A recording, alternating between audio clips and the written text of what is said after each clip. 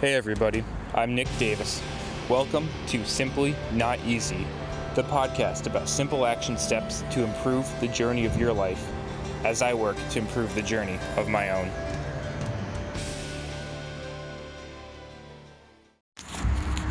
Hey, what's going on everybody? Welcome back to Simply Not Easy. Hope we all having a great day out there today. Focus Friday, and today we're dialing in on setting your price. And for me right now, this is in terms of, in the future asking for raises, for negotiating that, for working with private clients. But this applies to anybody, especially people who are on an hourly wage, especially people who do contracted work that help set their rates in negotiation, but really anybody. And I think the first thing I have to remember that in setting my rate is not setting my value, right? It's an impression of value, but it's not saying my value. It's very dangerous to say I'm worth $30 an hour, I'm worth $50 an hour, I'm worth $150 an hour. It's dangerous.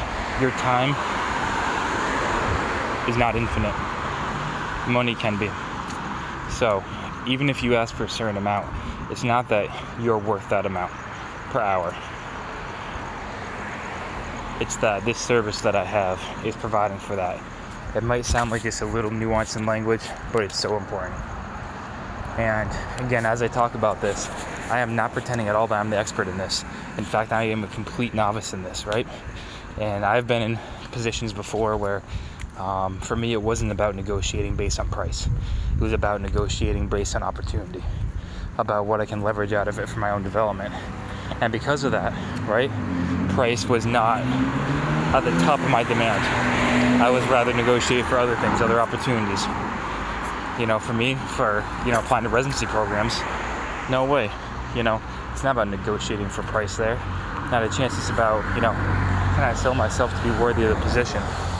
And, there's no leverage in that. But as things come up in the future for opportunities that I go after, things that I chase, private clients that I have, we've got to set a price that's respectable, that obviously we can put food on the table, take care of ourselves, and a price that people take seriously.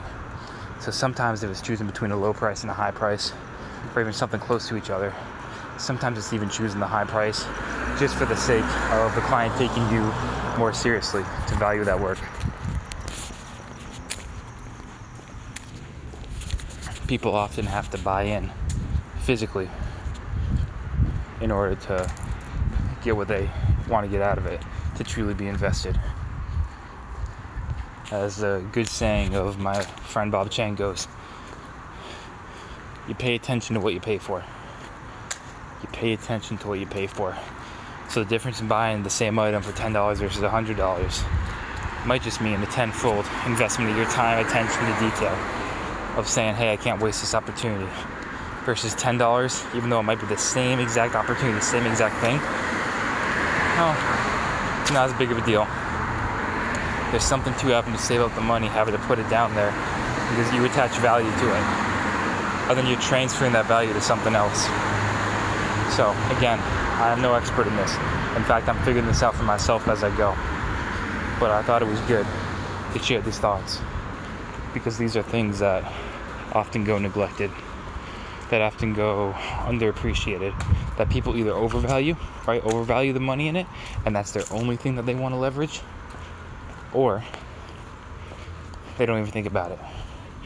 They just go into it like, oh, let me do this, and they completely undervalue themselves.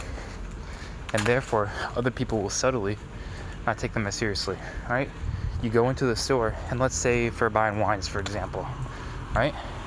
There's a reason they have an extremely expensive bottle of wine. It's so more people will buy the second most expensive bottle of wine. There's a reason they have the extremely cheap wine. So that some people will buy it, but so people will buy the next cheapest wine to still get people into the store. So it's all about what you attach to it. Oftentimes a very, very similar value. So I'm not advocating for people overindulging in the money, but I'm also not advocating for people ignoring it. So So again, I'm trying to figure this out myself, where the optimal balance is for how I can provide services, take care of people ethically, and still earn not what I'm worth, right? Not what my time is worth, because that's infinite. So I've got to decide, what do I want to leverage? But how do I get people to pay attention, to carry out my mission in life, for the things I care about and love, that are important, that are bigger than money, while being respected to do that. Alright, y'all. Today, like many days I talk, it's about asking far more questions and receiving answers. But it's about refining, fine-tuning, altering your mindset. And if we can do that, we'll live a much more conscious life. We'll live a life much more in the present. And hopefully, even though we're talking about superficial things such as money, we're attaching our value behind it. So, we'll be able to inch towards fulfillment just a little bit more each day. Alright, y'all. You pay attention to what you pay. You pay to pay attention. When you give somebody your money, think of it as an opportunity. It's an opportunity to pay attention to it because you attach value to it. Alright, y'all. Simply not easy.